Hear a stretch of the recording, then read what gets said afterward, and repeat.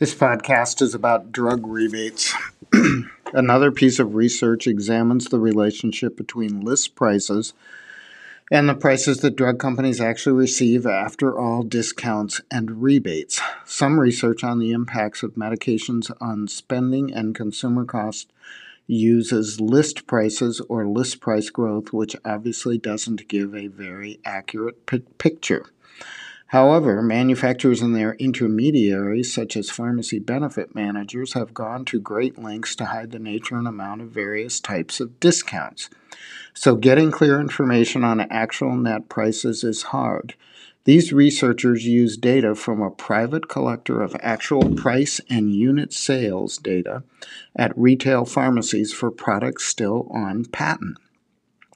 The researchers were unable to separate the data by payer type, commercial, Medicare, or Medicaid, which is somewhat unfortunate as discounts vary widely across payers. They first calculated the average rebate and its trend over time. That is, what was the percent of revenue received to list price. From 2012 to 2017, this average rebate or discount from list price rose from 32% to 48%, or 3.2% per year. Over the study period, 18 of the 20 largest drug classes had increases in average rebate. Two possible reasons for this trend were examined. One is a switch to products with higher rebates, and the second is an actual increase in the rebate level for a specific product. The authors determined that the rebates were almost entirely due to increases in rebate levels, and if anything, there was some movement to products with lower rebate levels, particularly new entrant products. Now you need to compare the rise in list prices with the rise in net prices.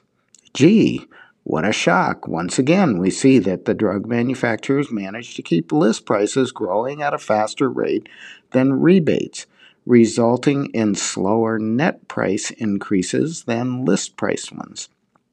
List prices rose 12% annually, while net ones grew 3%. And just so we are clear, this means manufacturers were getting 3.3% more on average for a drug every year after any discounts or rebates of all types.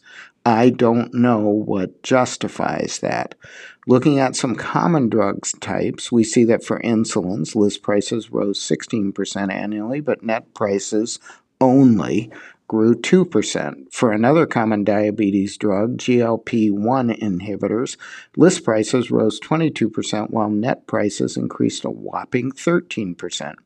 I am sure that is because the manufacturers had underlying cost increases at that level. Not.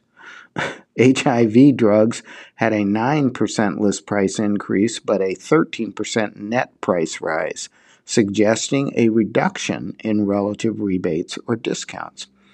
One success story in a competitive drug category is for hepatitis C drugs, which actually had a list price decline of 1% annually and a net price decline of 19% per year, which is what you would like to see.